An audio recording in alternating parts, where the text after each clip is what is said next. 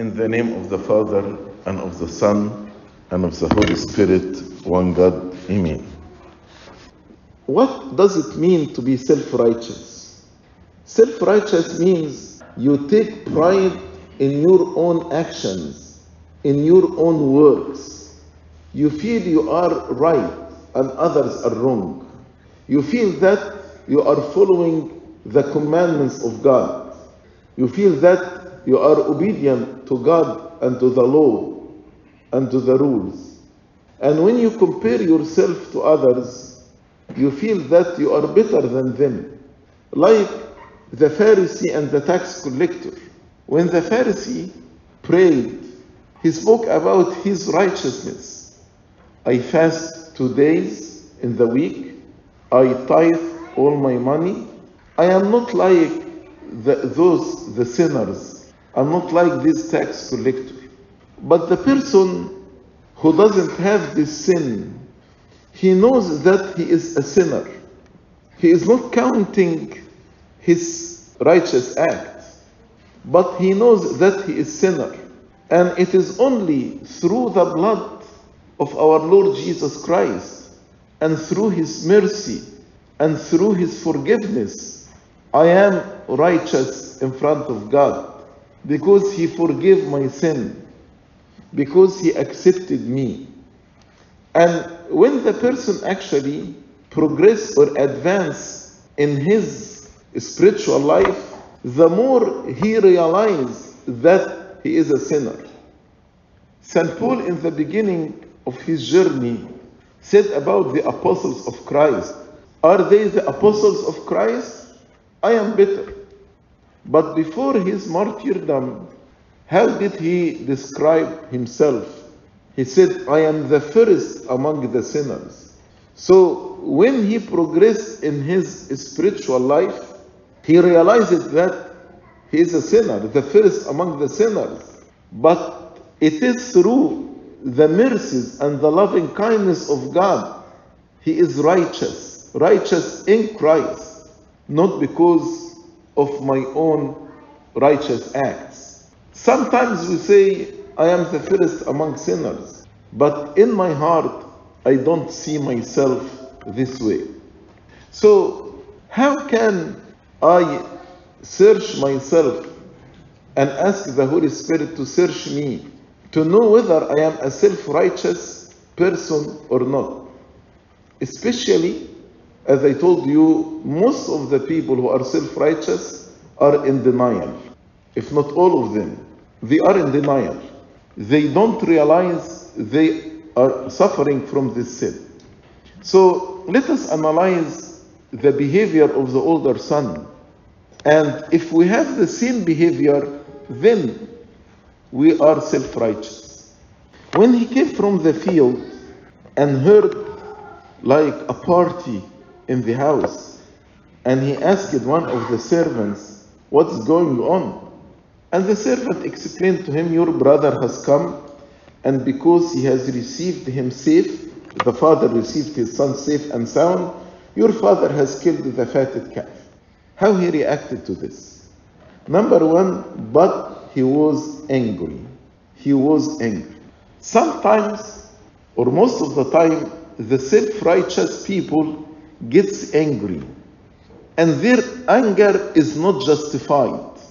If you tell me here why he was angry, how he can justify his anger? His father did not hurt him. His father did not do anything wrong to him. But do you know why he was angry? Because he feels he deserves this treatment, not his brother. That's self-righteousness. He's angry because he felt that his father should make this celebration and this party for him, not for his brother. So because of this jealousy, because of this envy, because of his self-righteousness, he became angry. How come you make this big celebration for my brother who is a sinner, who is adulterous, and you didn't do it for me? If you get angry because you feel that you deserve better treatment and you don't get it, then you have the sin of self-righteousness. Sometimes, as I tell you, we get angry without any justified reason. It's because our pride, because of our ego, we get angry. That's self-righteousness. Then, what did he do? The second point, after he gets angry, he would not go in. Now, he expressed his frustration and he is upset, he's disappointed, and he wants to make sure that everyone around him knows that he is disappointed and he is upset, and he refused to get in. Why? He refused to go in. Why? In order to bring the attention to himself. Now the attention is directed to his brother, but he wants the attention to be directed to him, not to his brother.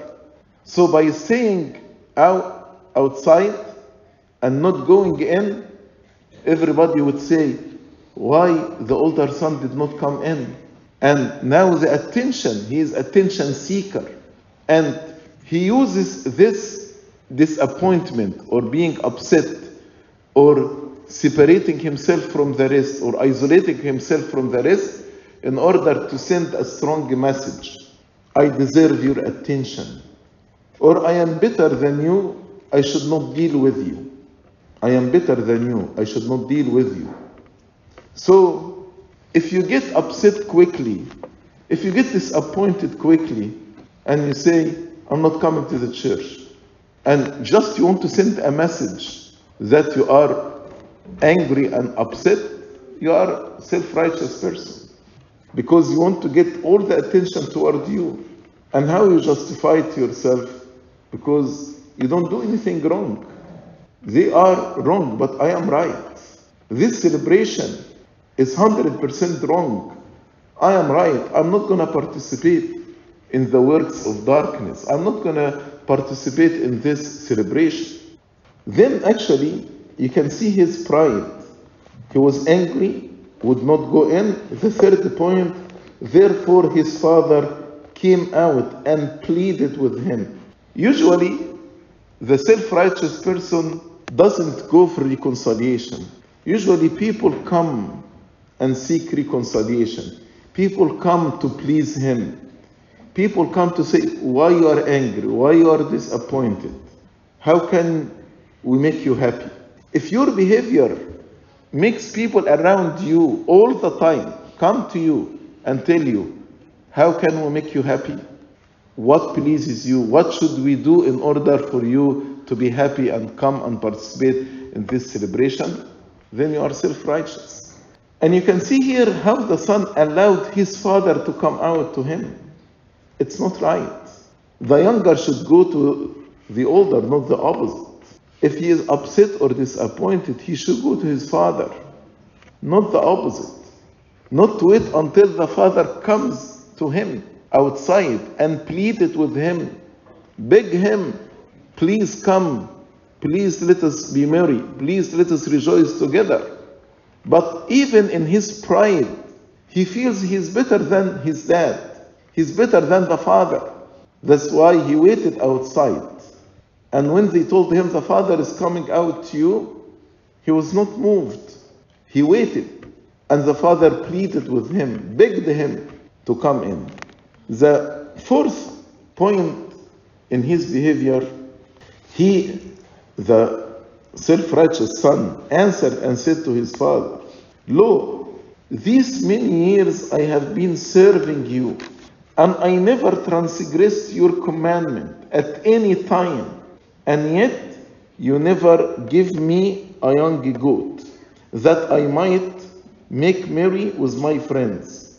But as soon as this son of yours came, who has devoured your livelihood with harlots, you killed the fatted calf for him. If you analyze what he said in this statement, number one, he is justifying himself, and he is counting his righteous act. He said, number one, all these years I have been serving you, as if he was doing you are the son, that's your house, that's your field, that's your inheritance. You are not serving your father. You are serving actually your own self. But he tried to justify himself and to count his righteous deeds. Exactly like the Pharisee who said, I fast 2 days. I give the tithe of my money.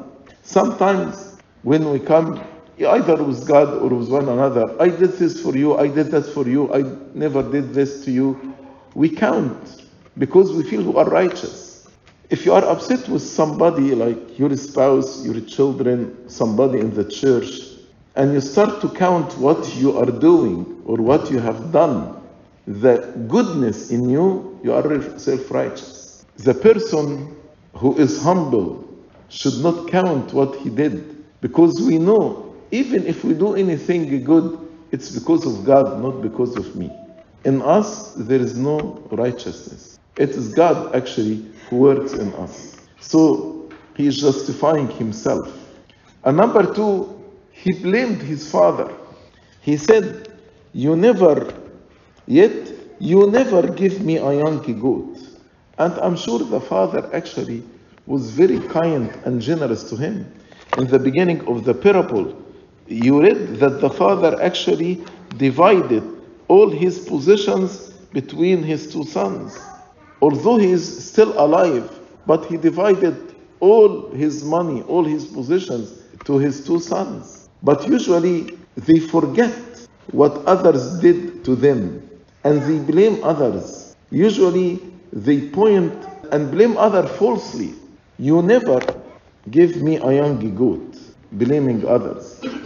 Again, if all what you remember for the other, your spouse, your children, your friend, what they did wrong to you, and you don't remember what they did good to you, then you actually are suffering from self-righteousness. And number 3, in this, I'm analyzing the statement, he actually blind to his own sins. He said to his father, I never transgressed your commandment at any time. This statement cannot be true. Cannot be true. I never transgressed your commandment at any time.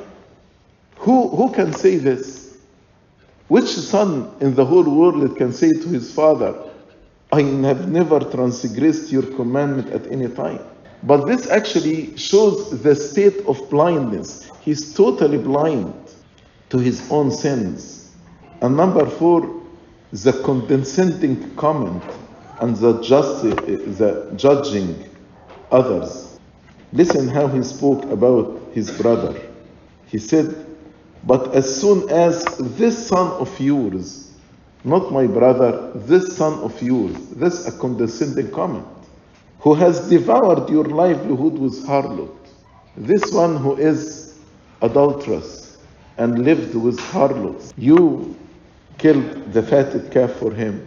Then actually he blamed again his father, not only because, as he claims, the father never gave him even a young goat to make merry with his friends, but he's blaming the father for loving his son and accepting his son and make this big celebration for the son, for the younger son. So there are actually 7 points in the behavior of the older son. And if we have the same behavior, then we are tempted in the sin of self-righteousness. He became angry so easy. He expressed his disappointment and he sought the attention by just staying outside and refused to go in. The 3rd point, he actually waited until people come to please him. What can I do to please you? What can make you happy? What I can do so you can come in and celebrate with us the return of your son. Usually people all the time try to make you happy. That's self-righteousness. Number 4, he is justifying his actions and counting his good deeds. Number 5, he blames others, even his father, without a justifying a reasonable cause. He blamed his father falsely. That's false accusation. Number 6, he was totally blind to his sins. And he makes a statement like, I have never transgressed your commandment at any time. And number 7, the condensing comment. This son of yours, and judging others who actually wasted your livelihood with harlot. So these are 7 points from the behavior of the older son that can help us to examine ourselves and ask God to examine ourselves, lest we are suffering from self-righteousness. The sin of self-righteousness, actually one of the very, very destructive sins, because people, they don't feel need to repent. They don't feel need to transform their life. They don't feel the need to change their life. They feel they are better. Repentance for the sinners, but I am righteous. That's why the scribes and Pharisees and the religious leaders of Israel were not saved, because of self-righteousness. The harlots, the thieves, the tax collectors actually were saved because they realized their sins. They admitted and acknowledged their sins. But our time, many people are moralistic, legalistic, and see themselves better than others. And they are in danger of self-righteousness, which actually puts their salvation at high risk. So, who is the lost son here? The lost son is not actually the younger son. The younger son, yes, he was lost, but now is found. But the lost son is the older son because of the sin of self-righteousness. The parable ended without telling us he entered the house. In his stubbornness, in his pride, in his hypocrisy, in his self-righteousness, he did not enter the house, even after the father pleaded with him. Because again, he believed that he is better than his father. He knows what's right. His father is wrong. That's why he did not enter the house. May the Lord protect all of us from this destructive sin and give us humbleness and give us enlightenment in order to realize that we are sinners and we need His righteousness. His righteousness that comes to us because of His mercies and because of His loving kindness. Glory be to God forever and ever. Amen.